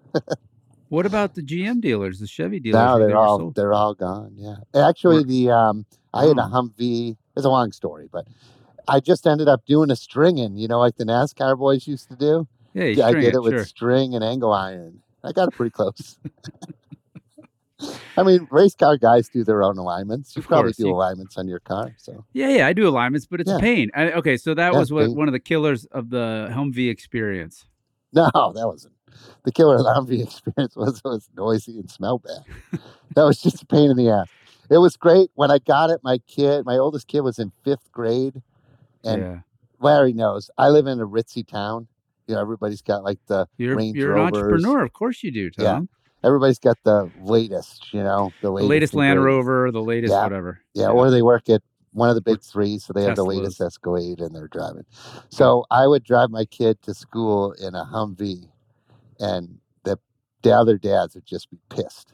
So it was a competition at the school line. Oh, well, it was like I avoided they zigged and I zagged. Okay, got it. That's good. Okay, so you started these companies. I guess you're right. They're all under the big umbrella Privaco. They're all about privacy in some way, I guess. Most. Your latest is this interesting product, which you're wearing the shirt. It's called Dignity Lifts. I'm so shocked. There was 2 things that you've done, that and the bulletproof vest, that you had found this unexplored niche. The Dignity Lifts to me seem like such a no-brainer, but is yours the only one on the market? And you should probably explain what it does first. What does it do? Dignity Lifts makes electric toilet lifts. So it's an assistive device that helps people go to the bathroom independently. Now, most people are like, well, I already go to the bathroom independently. But as you age, or if you get some sort of debilitating condition, you may be in danger of losing that ability to go to the bathroom on your own. And typically it's because you can't stand up after you go. Nice. And toilet lifts, you push a button and they stand you back up on your feet. So it's a simple That's what yours device. Does. Yeah. If sometimes people are more familiar with something called a lift chair, which is like a recliner chair. You push a button and it stands you up, Yeah. Oh. And our product, I tell people if a lift chair and a toilet seat had a baby, it would be a Dignity Lift. It's comical. I see your wife in the ads. Yeah. Oh, you're not supposed to tell everybody that. She gets angry. My wife posed for a picture. We dressed her up like an old lady. Yeah. We bought her reading glasses at the dollar store and some pajamas, and we put her on the toilet lift for like a picture. Yeah. And then, did you ever see the animated GIF? No, I haven't seen the GIF. That's even worse. There's an animated GIF of her going, standing up. It's awful. This thing lifted her up. So, but it is, it's an unserved niche, right? Yes, and now it's been a couple of years. How's it been going? It's going really well. Yeah. I'm very seriously considering getting rid of all the other parts of the business and just doing that. I'm trying to find retirement here, Larry. Well, yeah. That's kind of a fantasy. Like, what else are you going to do, No, I don't Tom? think so. I think it's possible, yeah. Maybe it's possible, but I have a plan. You like doing this stuff. You like building these companies. You're very curious. A product like this, when the population is aging faster than ever before, so your total addressable market is huge and growing, right? Yeah. And you probably thought about that. I know you did. Oh, yeah. That's why I started the company. That's why it will make a great business for someone else to buy from me. That's what the bulletproof vest business. So Larry mentioned it. I was in the bulletproof vest business. I started a company called Bullet Safe. It still exists, bulletsafe.com, if you want a great bulletproof vest for a great price. And I grew that business, and then I sold it. And that was great. Selling a business, Larry, is unbelievable. Well, how do you, I would think it'd be terrifying too, though, because you want to get every bit you could for it. No. The standard valuations are whatever, 2 times revenue, 3 times revenue, whatever it is. I was happy. It was, once it got to a certain number, I was like, dang, that's a lot of money, I'm not. I can buy an Isdera now. Yeah, right. I know there are people out there that want. I don't get the guys who are worth $200 million that want to get to 250, or the guys that are worth $1 billion and want to get more. Yeah. I don't understand it. That's not. I was like, that is more money. Like even $100 million is more money than I would ever possibly spend. Yeah. Or my kids could ever spend. Yeah. So once the business was worth a lot of money, and someone wanted to buy it, I was like, well, the bird in the hand is worth a lot more than, I mean, you're speaking my language, Tom, because you know me. I am a you only live once person. Yeah. And I live. always say you're going to go. So it's some balance, but you're speaking about being content and have gratitude for what you have. Right. And to have that, but also the drive to build a business is kind of unique in your personality, I think. That's true. But I think people think when you're an entrepreneur, like you've grown a business, you've formed a couple of businesses. Like all I do is come up with the idea and then I just say, oh, I'm going to watch it grow now. When in reality, like every day I'm answering phone calls and emails. And I mean, I still have someone breathing down my neck, whether it's 10,000 customers, 100,000 customers. So I just kind of would like to get out of that. Well, yeah, but you had to get it built. You had to get the product built. This lift has got electric motors. It's got plastic. It's got braces. It's got to be stout. It has to be a certain price point so people can afford it. At some point, you're probably hoping that insurance companies, Medicare, Medicaid, whatever, would put it in their allowable expense category, right? Well, we don't need that to happen. So you don't. The business wasn't planned around that. Okay, I actually thought if that happened, I would get giant competitors come in and try to enter the market. And you don't want to compete with the big boys. I get it. So, that leads me to my next question. You start these smaller companies. They've all been sort of small. And you're still very interested in car companies. You still love cars. You named your company after a car. Yeah. And you've kept pretty small and nimble. And I imagine that was on purpose. Like, what did you see? What were the downsides of a big conglomerate like a car company and the advantages and disadvantages of that? Like, tell me. I think the biggest disadvantage for me is that nobody would hire me to run one. I don't think that I am the guy. Like, listen, I would love if someone called me up and said, Tom, you know how to start a company. I have, I got a seed round of $50 million and I want to start a new venture. Yeah. I would jump at the chance, but I'm stuck here. Like, I have the golden handcuffs of owning the place. Yeah. What advice to somebody out there that, I have friends that I've connected you to them that want to start a business, and, as an insider that's done it, what are some of maybe there are 3 things you tell people? I'm sure everybody asks you, like, what do I need to know to do this? Like, what is it? Yeah, I have a standing invitation. Even people that are watching this, if you're in the Southeast Michigan area and you have a business idea and you want to run it by someone who would tell you like the dirty truth about it. Yeah. If you schedule me and take me to lunch, I'll give you that time and we can chat about your idea. And I do this about 6 times a year, I'd say on average. Oh yeah, nice. And people come to me with all sorts of ideas. And so that's probably close to 100 people at this point I've met with. I would say the number one flaw in people's business ideas is that it will make them significantly less money than they would make if they just did what they're good at. Like, I can't tell you how many times someone who's like a CPA has come to me with an idea and it just works out. Like, you realize, when it's all said and done, you'll be lucky to make 5% return on sales, So, and you've got this business that's going to sell $1 million, $1.5 million a year and stuff. So you're going to make 75 grand a year if you run it right. Yeah. If everything goes right. Yeah. Or you could get up at 8 a.m, drive to work every day and make $150,000 a year and leave at 5 p.m. and just do what you're trained in, Wow. So I think that is the issue. I think people think being an entrepreneur is somewhat fun enough to make it make sense, but it's not that fun.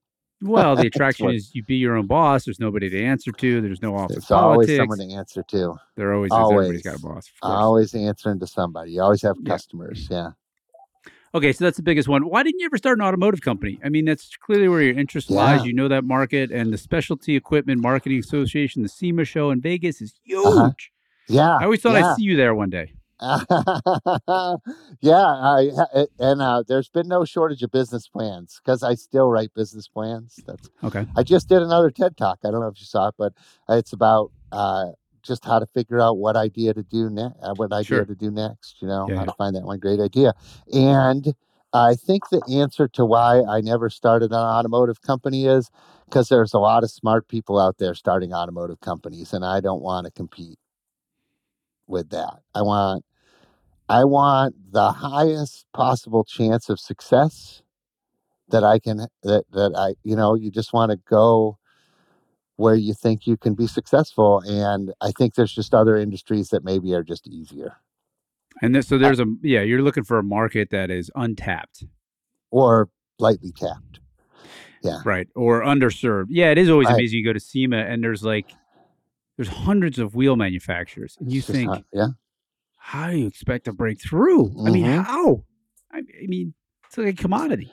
How do you get a significant point of difference in that space, Yeah. And then how do you get even if you have a significant point of difference to start with, how do you get a defensible position, right? Like everybody out there. I had recently, before I started the Dignity Lifts business, I had the number 2 choice was a company that was going to make wetsuits for baby boomers. Because I hear where this is going. Tell me what is unique about a wetsuit for baby boomer. If you've ever worn a wetsuit, they're hard to get into and out of. Yes. Right? But all these baby boomers have bought stand-up paddleboards and kayaks and all this other stuff, right? They swim triathlons. But there's no way their shoulders are getting in and out of a wetsuit, right? They're just like, every time I do it, I'm not even a boomer, and I almost dislocate my shoulder. I see. It's not about extra body weight. It's about flexibility. Flexibility and just access. Because the wetsuit companies don't want to put long zippers on the wetsuits because it destroys their performance. The water gets in, and fresh water makes it not so warm anymore. Sure. But I figured the boomers don't care as long as it lets them, like some people won't care about the performance of the wetsuit as long as they get one on at all. So we had this plan for making wetsuits that had big, long zippers, like your kind of insulated coveralls type of thing, like coveralls. Sure. And you could get in and out of them in a cinch. And I was like, I showed it to people and they're like, that's a great idea. And we looked at pricing and, wetsuits are kind of commodity item. There's $99 wetsuits. And then there's brand name wetsuits like Body Glove, which are largely the same product, but they get like $300. And we thought we can get $300 for this thing. So then I just envisioned how the business would go, would bring it to the first trade show, would show it to people. And then the second trade show we would go to, Body Glove and O'Neill would have the exact same product. There was no defensible position. Yeah. You'd enter with this unique product, and then everyone else would immediately turn their products into that unique product. I got it. Yeah. So I'm in the toilet lift business now. Well, it totally makes sense. So it's now 20 years since you worked at a car company. What are you noticing today as we're transitioning to some future? We don't know how fast. It's sort of told it's going to be electrically powered. Autonomy is some people believe more so than others. I think right, electrically powered. I think recently Cruise had all that trouble, was banned from using cars without safety drivers in them in California because of an accident. Right. The CEO and founder resigned. Right. And I don't know. They were publishing numbers. California has that thing. So it's going to become obvious. I follow the industry very closely. It's my hobby. And, that's what I'm asking. California had that reporting that you're supposed to do on the autonomous vehicles, where they're supposed to say how many interventions, I think they call it, per mile. And Cruise was saying like once every 15,000 miles, an operator was intervening. And then it just recently came out that no, it was actually all the time, So I wonder if there isn't usually a CEO resignation sort of, to me, says someone's cooking the books a little bit there. Usually a CEO doesn't resign. Maybe. Yeah. I think we'll know more. Mistruth. I think just coincidentally, I was looking at, my wife's from Flint, and her family has deep ties in Flint, Michigan, which was the home of Buick. It's really where General Motors started. And my mother-in-law sent me some stuff about it. It's amazing what happened in a decade there. In 1900, it's the capital of horse-drawn carriages. They're making about 150,000 of them a year. And by 1910, the entire industry had flipped over to cars, and they're making hundreds of thousands of cars. General Motors is putting up a house every 7 minutes in Flint in a decade. This all happened in a decade. Yeah. And you think about that, and we think we move fast. And where I'm going with this is when Cruise is now having these hiccups, and General Motors is really in a rush to show that this is a real business because it's 7 years ago now, they paid $1 billion for that business. Right. And they're pouring in billions every year. Right. So at some point, you got to wonder, could this thing ever be a business, based on the investments that have already occurred, right? I know you look at these filings really closely. How deep is the hole, right? Yeah, how deep is the hole? Yeah. How deep is the hole? And it seems like, and other people will tell you, oh, our hole isn't so deep, right? Because they want investor dollars. They want the stock price high. You need the stock price high so you can sell shares when you need cash. Sure. Cash is king, right? Cash pays the bills. Cash pays the employees. So you got to get the stock price high. So in order to get the stock price high, you have to look promising because people invest in the future. So like the whole Tesla thing is predicated on they only make this many cars now, but in the future, they're going to make so many more, Larry. And in the future, their self-driving is going to work. And in the future, they're going to do this. And that's what people believe these things, so they pour the money into it. And the Cruise thing was exactly that. Like, we can't tell the state of California that we're interrupting rides all the time. Like, we just can't do it, We can't tell them that we've got a human piloting it most of the time, It's or whatever was going on there. We don't know. We'll find out. I tell you, that is another thing that there's probably no answer to this, but it'd be interesting to hear you talk about it. Like, I'm fascinated with this ultra thin line between a visionary and a grifter. Oh, right? So am I. Oh, it's ridiculous. Like the WeWork was, I think we know. Can we say grifter here? I mean, the underlying business was never going to make enough money margin-wise to justify all that exuberance. Unbelievable. Well, and then you get Sam Bankman-Fried. That was just 100% grift, right? Right. And then on the flip side, you know, a lot of people call Musk a grifter, but I always go back to he landed a rocket vertically on a floating platform. Yeah. Come on.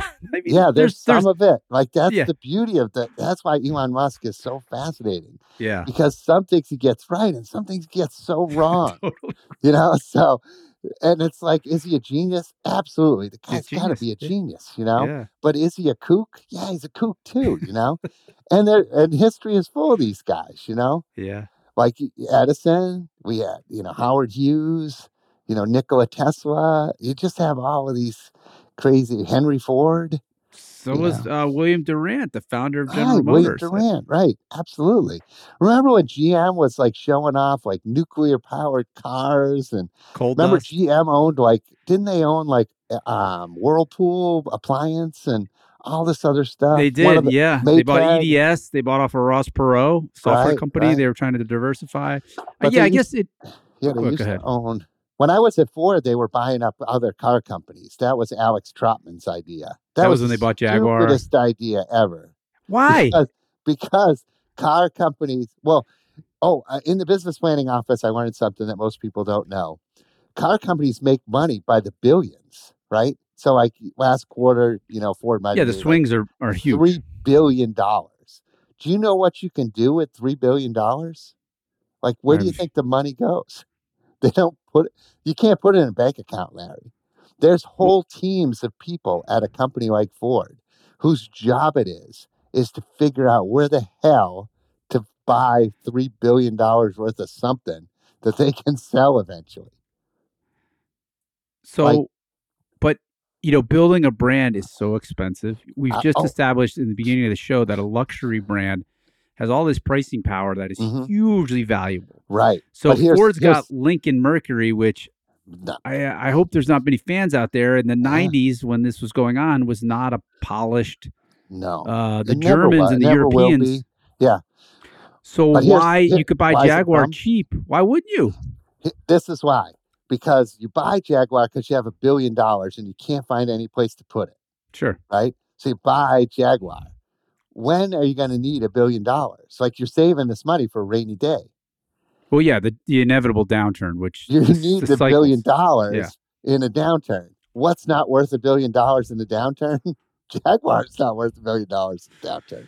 So it's this thing, like, if you vertically, and everyone's like, oh, we're going to vertically integrate. We're going to keep everything in what we know.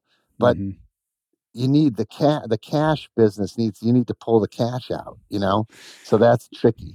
Yeah. The strategy made sense to me because you could buy all these luxury brands that were, what? The brand and product makes sense. Well, you bought Aston Martin, you bought Jaguar. What else did they buy? Volvo. They bought Land Rover.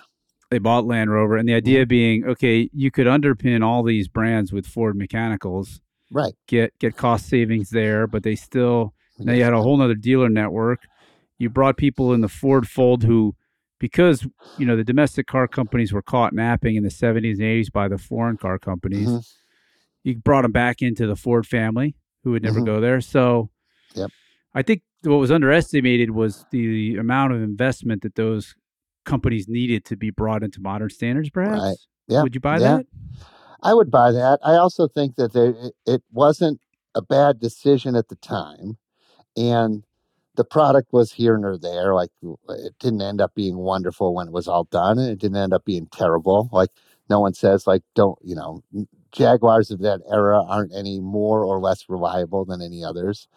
But I think the problem was that when they needed money and they had to sell those companies, there was nobody out there to buy them, Oh, they were not liquid. Yeah, there's no liquidity. And that's sure. They took a liquidity issue that they had to remove.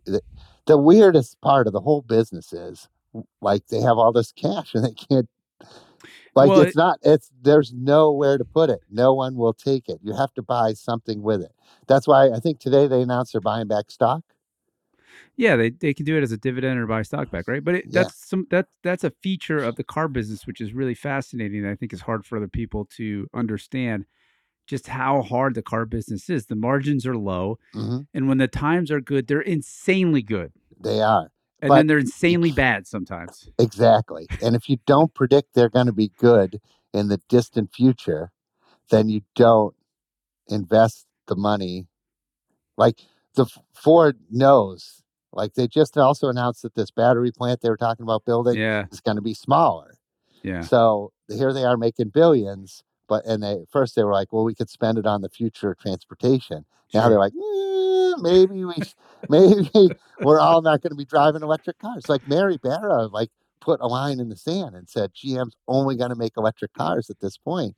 I'm not sure it was risky, and Wall Street sort of maybe wanted to hear it. But, man, I like the Toyota approach here, 100%. I've been writing about that. Yeah. We're going to boil these frogs in the pot, We're going to put them in the pot. This is a bigger issue, Tom, but you know this as well as I do. And everybody in the car business knows this either. And it's a very libertarian viewpoint. But when the government or the regulators, they have a goal. And the goal is to reduce the amount of CO2 that we put in the air. I'm not even arguing if that's worthy or not, but that's the goal. And instead of just figuring out an incentive so that they let these smart people figure out how to do that on their own, they're saying you're going to do this by making more electric cars that nobody wants to buy. And this has been going on for decades with CAFE and all that stuff. But here's the other thing is the customer. If you follow the customer and follow the dollar, we would be in a world of hurt. Like, the customer the customer wants the biggest possible engine. They want the biggest truck. They want all that shit. I have nothing. I never in my whole career had any beef with the EPA and their standards. I never had a beef with CAFE. My job was to try to figure out how we were going to meet those standards. That's the job. And that's fine with me. But I would have no trouble if they said we're going to tax. Some of the stuff is ridiculous, like giving people with a 8,500-pound GVW vehicle the ability to amortize, like depreciate it all in 1 year. So every business owner is out there buying giant trucks. Yeah. That's ridiculous. That hurts us all. it hurts the tax revenue of the United States. It hurts the environment. It's a terrible rule, but it still goes on. Like, you can't get rid of it. So, but, I never had any trouble with that. But you just do your job to make it work with all of that stuff. It's just a challenge. Yeah, but what Toyota's saying, I think the American car companies are responding to, hey, the government's very clearly signaling that in the future we're going to be forced to make EVs. Now, in California, you won't be able to buy a diesel-powered big rig after the end of the year. Yeah. All the new ones have to be electric, whether or not they're ready or not to buy in California. So on the flip side, you have Toyota, a much more global company, right? They're saying we want to reduce CO2 emissions. The best way to do this is with a hybrid. You take all this expensive battery material, plug-in hybrid, you distribute it against hundreds of thousands of cars. The batteries are 3 kilowatt hours? Gets you 40 miles of range. And then you got the engine, no range anxiety. I don't know anybody could argue with that, but we can build 24 of these for, isn't it right? 24 of them for every battery car. Yeah. For every battery car. It's brilliant. But I love it. It's brilliant, but it's like, it's so obvious. It's just we're not in a realm of aligning our goals and our process, and that's because when I talk to people off the record, they say the same thing. Hey, we just want a carbon tax. Yeah, if that's really what we're after, tax it. Make the person pay it. Make the customer buy it. And then because then the demand for fuel efficient cars would go up. Right. I don't know how true this is. That is a political disaster because so many people live outside of the urban areas, especially here in Ann Arbor. If you look at the shift change for the nurses at U of M hospital, it's huge. And none of them live in the city. No. They live 20 miles out. Right. So I remember when I was in the industry, they had this thing about carbon canisters collecting the fuel vapors when you filled your tank. Yeah, we all have that. Yeah. Yeah. So, but here's the thing, that they could decide whether to put those carbon canisters on the fuel pump or whether they had to put a carbon canister on every new vehicle made. And the auto you mean on the pump at the station? Yeah, I don't know if you remember those pumps that used to have the big snorkel on them. Yes, that was to capture vapor, and the fuel industry there's a lobbying deal. Yeah. It made financial sense. Like, there's way fewer gas pumps in America than there are cars. You could outfit every pump in America and capture 100% of the vapors from the first day. Or you could require new cars to put in all this equipment, and you would only capture 5% of the vapors the first year, and so on and so on. And so the right decision was clear, but it didn't get made. Well, that's the EV hope strategy, right? Right. If all of our vehicles could run on electricity, that allows us to capture the CO2 at its source if you're burning and it's so much more efficient. Yeah. Or, if the renewables, however you want to classify that, sun, wind, grow, that makes it way more easy to take advantage of those renewables if all the cars are electrically powered. Right. So, and then, I'm very confused, Tom, and I'm very conflicted. I don't know where you're sitting on all this. I mean, it's a tricky time. Well, here's the thing. There's also other things going on. Like, if PHEVs, plug-in hybrids, are the right answer for now, there's only a few companies that can make them. Because you already have to make internal combustion engines to make a plug-in hybrid. Who doesn't make an internal combustion engine and is a car company? All of the Teslas, the Rivians, all of the cool car companies that are making the news, that are making investors rich right now. The Lucids, the Rivians, the Teslas. These are the Neos. These are all companies that have an interest in telling you that a BEV makes perfect sense. Yeah, but that's okay because they're small, and we're not saying it's one or the other. Tesla is not small, right? Tesla's valuation, their market capitalization is more than almost all the other car companies combined. So they are telling a good story. and people love a story. Yes. So we are divorcing ourselves from reality. When you couldn't listen to the president of Toyota, a company that has honestly hardly ever done anyone wrong, right? I mean, they have for decades made incredibly high quality vehicles at a great price. And now they look far in the future. People seem to think they're out of their minds when they tell you what the strategy should be for EVs.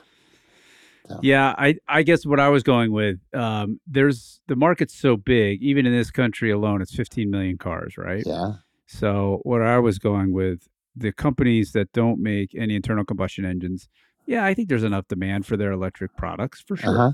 Yeah. And then the companies that make both, they have this sort of built-in advantage because they can make these plug-in hybrids. So if you're, I've used them, they're great. Nobody drives more than 40 miles a day. So you have a battery that gets you that, you're good.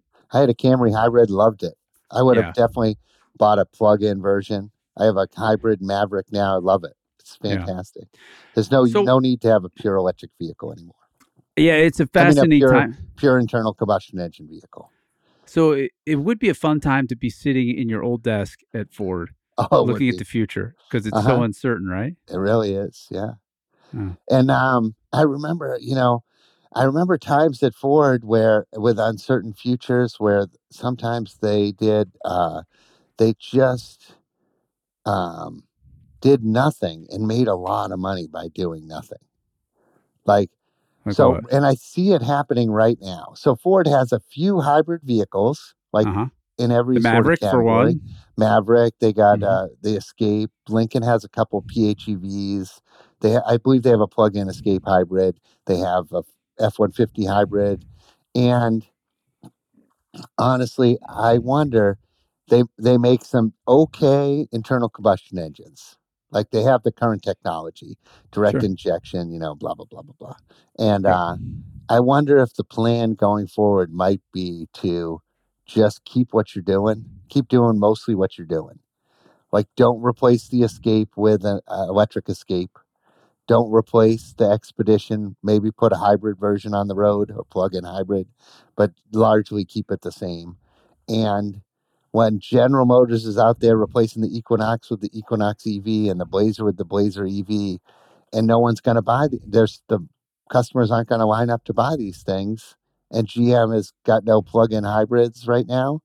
They've got hardly any hybrid vehicles. I think that GM might be left doing the wrong thing. Yeah, I mean, usually have pretty good intel on what's coming from these car companies, but I think they're talking out of both sides of their mouth. And what I mean by that is what you alluded to that earlier. What they're telling Wall Street is we're going all electric, but they just announced a year ago that they're investing another $2 billion in the next small block for their pickups. Yeah, for the trucks. Yeah, I think GM is very careful saying we're only going to make electric cars. I think I think there's a little bit of showmanship going there, but at the same time, to your point, their two big bets are on autonomy and EV. Right. Which seems today riskier than it did 3 years ago. And I think GM has lost. They had the Volt and they killed it. Yeah. And that I think was the right configuration for today's car buyer, the plug-in hybrid. I think it's what I think a lot of us will have in the near future. Plug-in hybrids. Me too. But in order to do a plug-in hybrid, you have to have a good small engine, and if you're Stellantis, I don't think you have a good small engine. Yeah, sure they do. Somewhere in the European lineup, they've got small engines all over the place. Oh, yeah, but not in the States, yeah. No, but they could fix that. I mean, I hope so. I know you like to read the financial documents of these companies. Love it. Anything you're noticing that has tell us a little bit about, you have this side hobby where you read all the SEC filings for these public companies, right? What is that? What do you do? So when I was in the business planning office, I read there's these things called SEC filings. And the SEC is Security and Exchange Commission.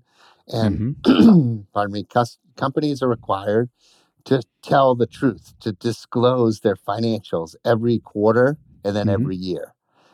They're called quarterly filings. And if you're publicly traded, if your stock's available on the market, you have to, aside from all the bluster in the press releases, lay down the numbers. How much are you spending in R&D?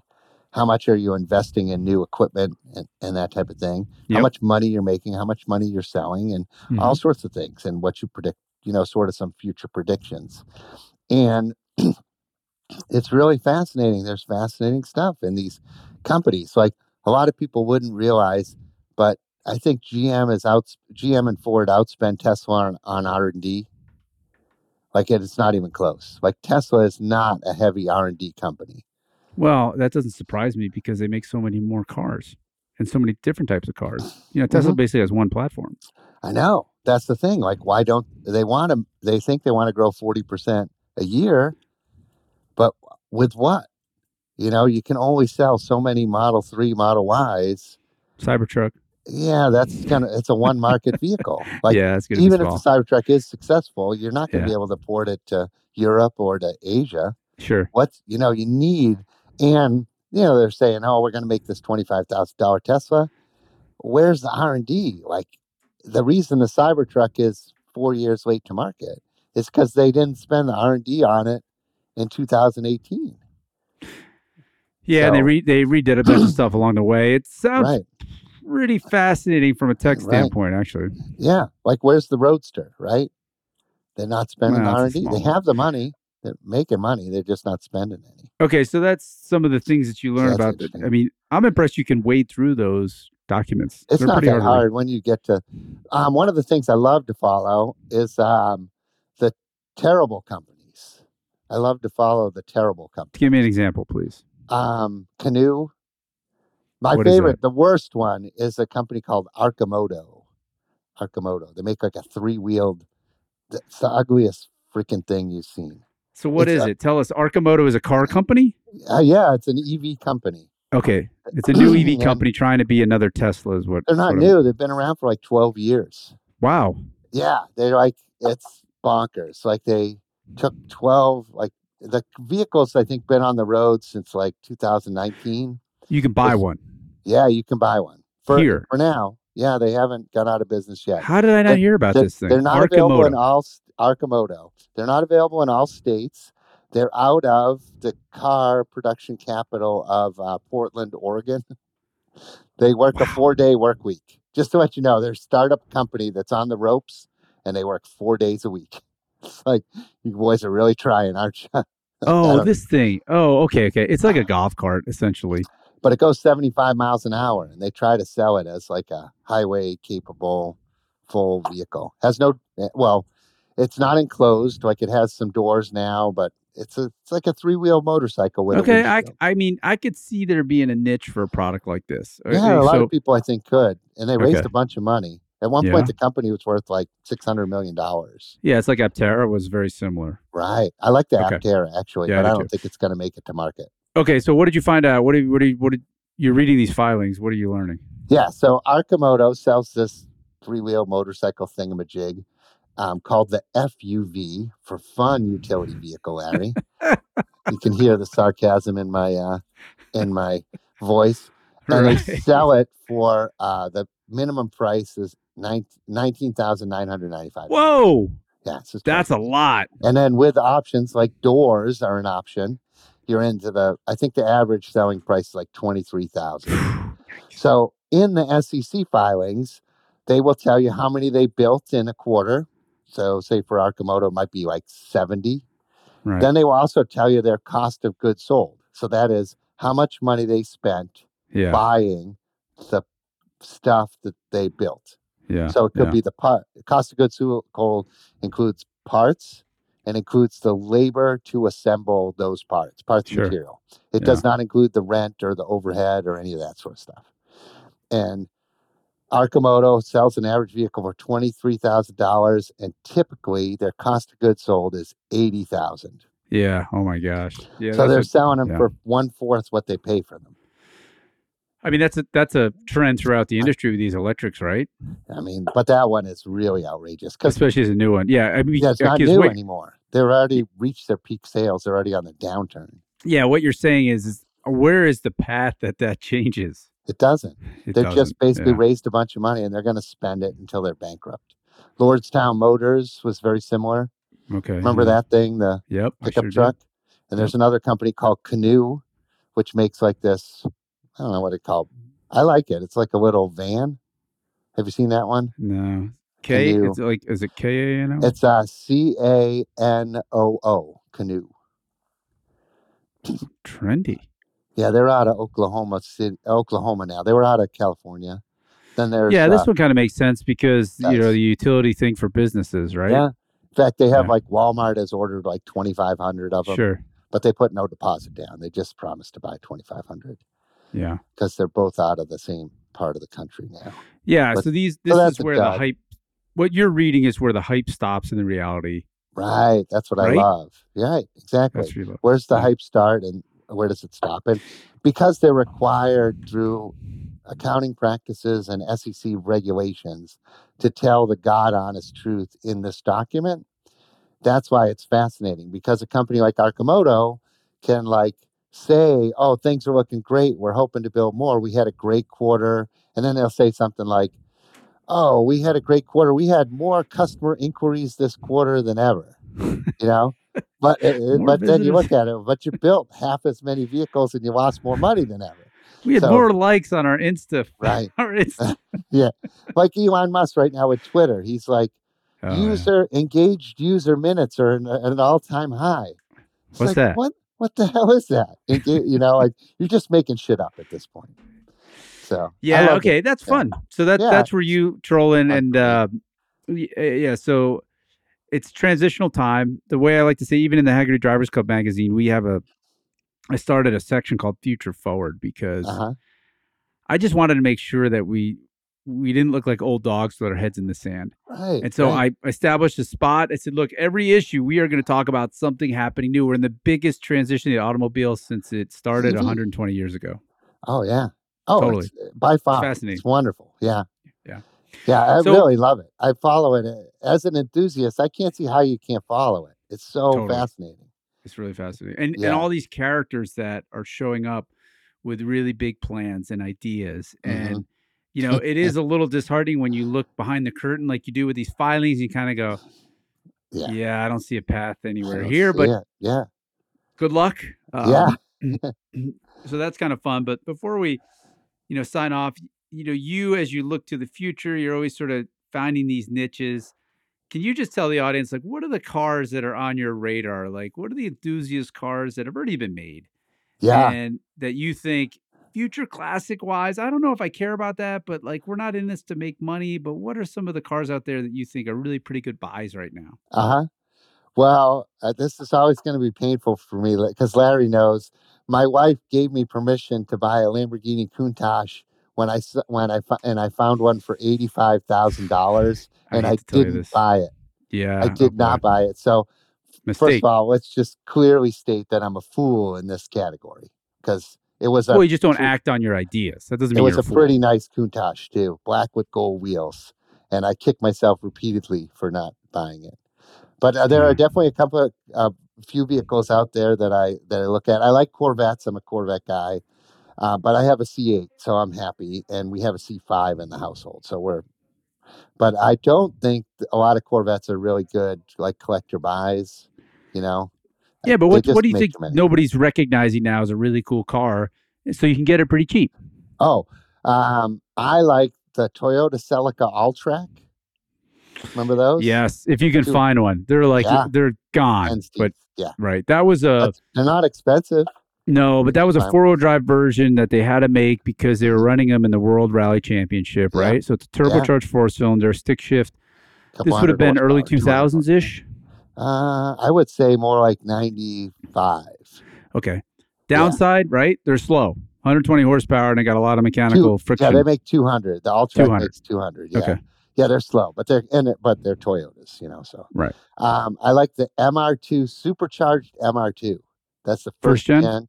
Yeah, those are rarer than hen's teeth too. We had that in the bull market list a few years ago. Yeah. As a car to buy, for sure. Yeah, if you find one. Yeah, just ridiculous. By the way, can we go back to that Celica for a second? Because that Celica is responsible for the most ingenious cheating scandal, I think, in all of motorsports history. And if I could take a minute to explain what they did. was they had this app back then. The World Rally Championship instituted something called the restrictor plate, and basically it made all the car engines have this. I think it was I want to say 300 millimeter hole that restricted the amount of air that could go in the engine. So this was sort of an idea to level out a straw. It's like breathing an engine sucking through a straw. Level the playing field, reduce costs, stuff like that. The Toyota, I knew a guy I met who was a mechanic on that team. And the engineers at whatever race shop that they had hired to build, developed this thing sort of like a Nautilus shell. And when you bolted it on the car and you actually tightened it down with a clamp, it opened the aperture so that when the inspectors took it out to inspect the hole, it closed it down. That's how ingenious this thing was. And he said, this is my favorite part, Tom. I said, did you guys know what it was? He's like, no, we knew something was up. And I was like, well, how did you know?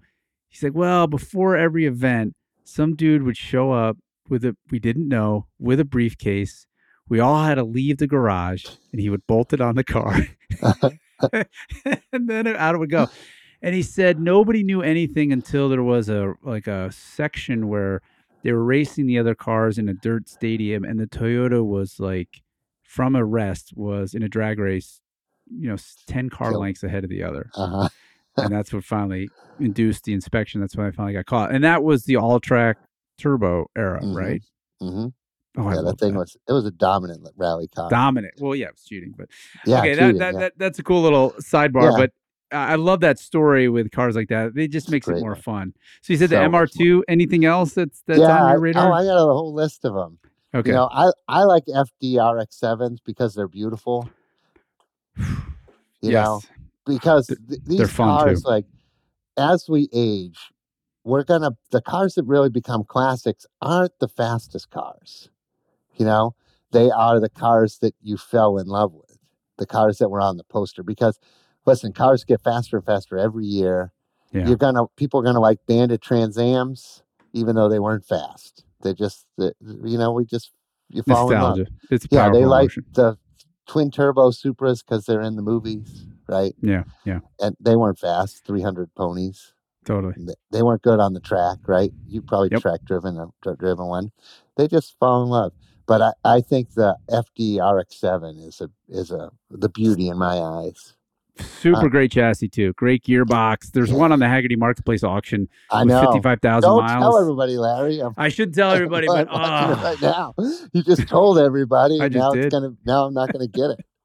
This will be after. I like those cars. Those are really neat. And then there's some rare ones. They have like an R1 package, like it was like with the spoilers and stuff. So I think those will drive up. My car I like that you don't like is the Vector. Yeah, I drove one. I mean, they just made so few of them. Yeah, and which makes the value go way. Yeah, the value. I think that was. We just did a thing on Haggerty Insider about cars that are really on the rise, and the Vector was one of them. Mm-hmm. But they're so different because there was the original ones that were a twin turbo small block Chevy. That's the one. And then it moved to a Lamborghini V12. That's not the one. Which one do you want? The original V8 W8. The V8. Yeah. I mean, the one I drove a few years ago. Like 19 of them. It was built. I was super impressed at the standard as it was built. If you go on the Haggerty website, we did a whole big package on the Vector and its founder, Jerry Weigert. Mm-hmm. It's a crazy story. It's crazy. I mean, it was a far better built car than I expected. So they really did honor that mission as this special handcrafted thing. I don't know. It's just not usable. I mean, I'm just a usable car guy. Yeah. So it's I like it because it's rare. It's desirable. And it's American. It's just, I think that could be like if you're looking for an investment grade vehicle, I think those could be $10 million cars. I know you're going to disagree with me, but I tried to buy one last year. They don't come up for sale. There's only like 19 of them. Right. And there's like a Facebook group, Vector. And one of the guys said, if anyone's interested in buying a Vector, I have a line on one. So I wrote to him and he was like, before you let me know, you have to let me know like what your price limit would be. Oh. And I said $500,000. That's what I told him. Now, can I get my wife to approve $500,000? No, probably not. That's a big purchase. I told him that. And then he told me that was in the ballpark and he'd find out. And he went to the owner, and I guess the guy decided not to sell. Yeah, I was just talking to Ramsey Potts over at Haggerty Marketplace. You know him. We just did a drive. You tell him you're looking for one. I bet he knows where one is. I bet. I might do that, actually. You should do that. Yeah. Okay. Well, thank you, Tom. It's been super fun to talk to you. Did we leave anything on the table that we should have talked about? I got one. I got another thing. I'm going to break your heart with this one, Larry. Okay. Manual transmission mid-engine cars. That's the future, the high-dollar cars. Oh. Manual trans mid-engine. And I don't care if it's an MR2 supercharged, MR2 turbo. Certainly, you had one that you sold, that your 430 with the 6 the Ferrari? Ferrari 430 with the 6 I don't regret selling it at all. No, you didn't like it? No. I wanted you to sell it to me, but I didn't like it. Forgot. Yeah. But I think Gallardos, Murcielagos, but I don't think Audi R8s. Yeah, that's a weird one. Okay, there's all sorts of nuances in that. I would agree with you. I think having owned that 430 stick, the thing had like 500 horsepower. Mm-hmm. You never really got to rev it out because it's so fast on the road, and it wasn't really a track car. And then you've got the whole Ferrari dealer. You bring it there for an oil change, and they stack on $10,000 worth of what? So the ownership experience wasn't great. But then the other thing that really changed my mind about that car, because there weren't many 430s made with a stick. No. Once you drive a 458 and it's only automatic, and you go, wow, this car's so much better. That's why I went the all other way with a Ferrari mid-engine stick shift to that 75 308 I'm restoring. Yeah. Just because I thought, okay, I'm going to divorce this completely from modernity. Yeah. And I think that's the move for me. But I hear what you're saying. Yeah. Yeah. I like the dual clutch transmission in my C8. Love it. Yeah. But these classic cars are. You don't own them for the driving to work. You own them for that nostalgic drive, for that. There's like a certain machismo in owning it, Yeah. I can drive a stick. I drive this 500 horsepower stick shift car. And I think that's where the collector goes. Yeah, there's so much status wrapped up in the car community. There's two statuses I think It's in like, okay, what do you covet? What do you like? How do you keep your cars? And then the second thing is, and by the way, I'm terrible at both of these. The only reason I have any status is because I write about these things. I don't keep them really nice, and I don't shine them. So that's a status demerit. And then the other thing is, did you make money? Are you savvy buying and selling these things? And I'm openly admitting I always lose. Oh, do you? Yeah. I don't do enough of it. I'm not that great at it. Any car I make money on is worth $5,000 and I sell for $7,000. I mean, it's like I made money on one car. Right. The rest of it, the nostalgia thing, though, from my experience, Tom, because I bought a lot on nostalgia, it's not long lasting. Right. That nostalgia hit is it's a month or two, maybe 6 months, and then it's the merits of the car. Yeah. I believe you. And then the modern car thing is great. Like being able to afford a modern, nice car now is one of the great things about how my career has gone. The AC works. Because it's nice to have a warranty and totally. Like I remote started my car this morning and, it has a heated steering wheel and, I'm not driving a classic car on a cold day. No thanks. I know, but it's such a fun time because I keep trying to remind people that we've been in this golden age for 20 years, I think. Yeah, it's golden age. Tons and tons of horsepower in the dealerships. And the older cars are really usable and they're not, they work well on our roads. And so you have this incredible choice. Depreciation for the old cars is leveled off. So unless you're a real fool, the ownership costs aren't that high. I mean, there's a lot to like here. And there's a lot of cars with this OBD2. Like you don't have to go to the dealer to figure out what's wrong with it. The car tells you. Nice. So it's pretty wonderful with that. So I think there's a lot of modern collector vehicles out there for us. Yeah, 100%. Well, Tom, it's been a great time talking to you. Thank you for I'd like sharing to apologize for all the listeners and viewers for being a complete nobody, but I hope I was somewhat entertaining. Oh, stop. Totally entertaining. Well, thanks, everybody. We look forward to welcoming you next time to Never Stop Driving.